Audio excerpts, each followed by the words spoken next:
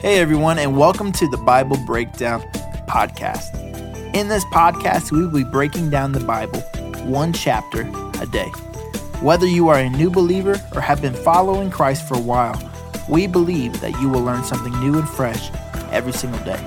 So thank you for joining us, and let's get into breaking down the Bible together. Well, hello, everybody. Welcome back to the Bible Breakdown Podcast with your host, Pastor Brandon. Today, John chapter 3. This is going to be absolutely amazing. If I were to give this episode, this chapter, a title, it would be The King Truth Bombs the Wise. I mean, Jesus is just bombing this guy left and right in just a moment. Let me set up the context for you, and then we're going to dive into this. But before we do that, I want to make sure you realize, man, I'm so thankful that we read these together. So thankful we're doing this together. And if you've been thankful for the opportunity to do this, make sure that you like, share, and subscribe these. Let other people know what we're doing. And my favorite thing is when you go over to our Facebook discussion group and just type in Bible Breakdown Discussion and let me know what you're getting out of this. Some of you that have been digging into this even deeper are just finding some amazing things. I want you to share it with other people. Don't just send it to me. Man, the more we dig, the more we find. Let's share our passion for God's word together. And the more we dig, the more we find again and again and again. So we're going to dive into this, but remember the context. The Apostle John is writing to the church as he's been inspired by the Holy Spirit. And he's saying, man, you have read the miracles from Matthew, from Mark, and from Luke. You've heard all of this. Jesus is God. He's telling the church, you got to know Jesus is God. Man, I love it to say it like this. Man, you may have 99 problems, but Jesus ain't one. He is the King and he is God. And if he is the King of all, he can do it all. He can do whatever needs doing. And so that's what John is writing about and making sure we know. Chapter 1, he opened that up for us. Chapter 2, he talked about the miracles in Cana. Now, chapter 3 is where it's going to get interesting. Chapter 3 and chapter 4 really go together because in chapter 3, what we're about to read, Jesus confounds the wise. There's a guy named Nicodemus who would have been a religious Jewish leader. He would have had most of the first 5 books of Moses memorized to be part of the Sanhedrin, part of the leaders. They would have had most of that memorized. He would have been just a brilliant person, knowing the law backwards and forwards. Very intelligent guy. And he is just baffled by the truth bombs that Jesus is sharing with him. And it is amazing. Chapter 4, we're going to read tomorrow. Jesus shares the gospel again. But then next time with someone who is not like that, someone who is in a different place in life and a different things going on in their life. But he loves the scholar and he loves the seeker as well. And I absolutely love that. But tucked in the middle is my man, Johnny B. He's going to also lay some truth bombs on us as well. So I'm excited. Let's jump in this together. So imagine what's going on in the setting. It's at night, probably on a rooftop somewhere, probably hidden away from everybody else. Nicodemus is very interested in what Jesus is doing, but he's also very interested in his reputation as well. And so he's not wanting other people to see, but he's come at night in this secret place to talk about Jesus. So in hushed voices, Jesus and Nicodemus are having this discourse. And here we go. If you got your NLT Bible open, kind of imagine it's dark all around you, got your cup of coffee. Let's dig into this together. The Bible says, John chapter 3, verse 1, there was a man named Nicodemus, a Jewish religious leader who was a Pharisee. After dark one evening, he came to speak with Jesus. Rabbi, he said, we all know that God has sent you to teach us. Your miraculous signs are evidence that God is with you. Jesus replied, hey, I tell you the truth, unless you are born again, you cannot see the kingdom of God. What do you mean? Exclaimed Nicodemus. How can an old man go back into his mother's womb and be born again? Which, by the way, that's gross. Verse 5, Jesus replied, oh, Lord, I assure you, no one can enter the kingdom of God without being born of water and the Spirit. In other words, yes, he has to have a physical birth. He also needs a spiritual birth. Humans can reproduce only human life, but the Holy Spirit gives birth to spiritual life. So don't be surprised that I say you must be born again. The wind blows wherever it wants. Just as you can hear the wind but cannot tell where it comes from or where it is going, so you can't explain how people must be born of the Spirit.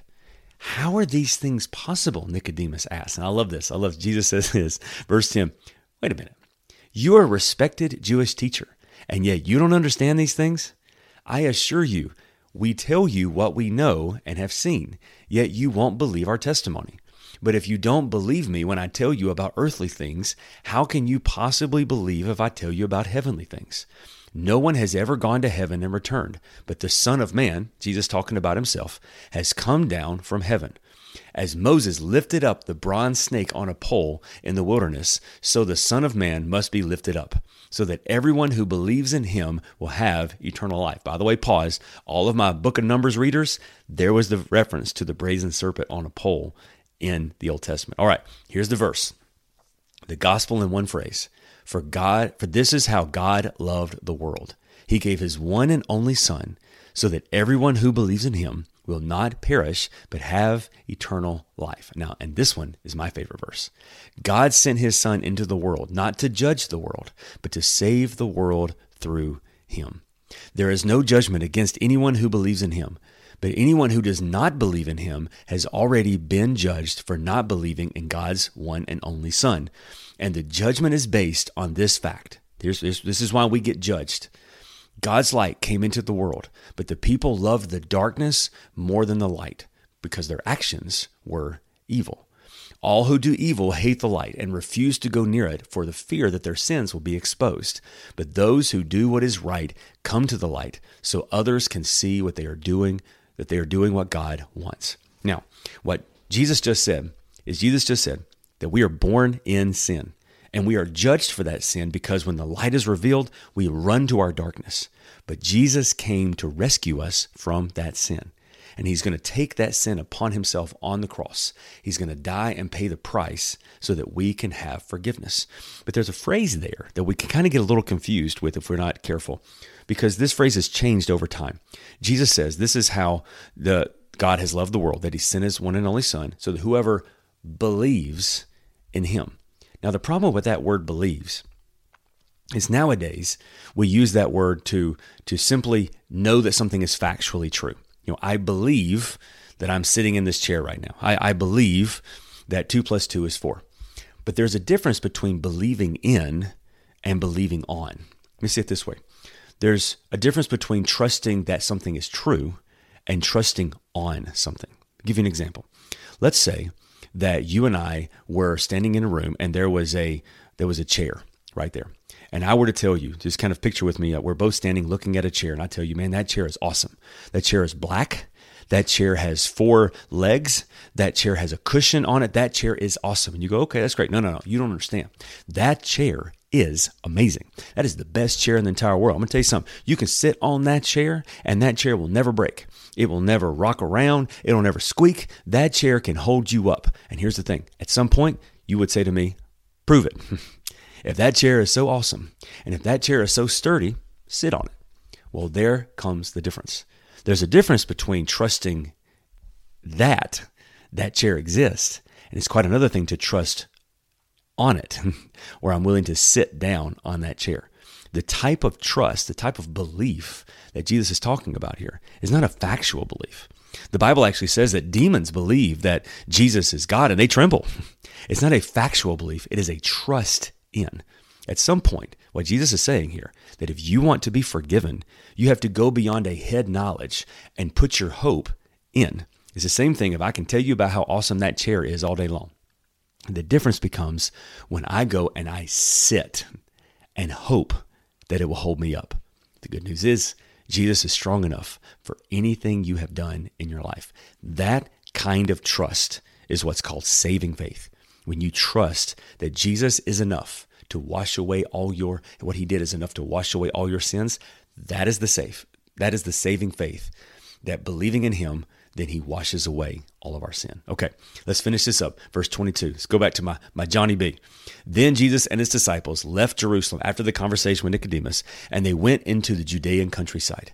Jesus spent some time there with them there and baptizing people. At this time, John the Baptist, Johnny B., was also baptizing in Enon near Salim because there was plenty of water there. The people kept coming to him for baptism. This was before John was thrown into prison, by the way. A debate broke out between John's disciples and a certain Jew over ceremonial cleansing. So John's disciples came to him and said, Rabbi, the man you met on the other side of the Jordan River, the one you identified as the Messiah, he is also baptizing people, and everyone is going to him instead of coming to us. John replied, No one can receive anything unless God gives it to them from heaven. You yourselves know I plainly told you, I am not the Messiah.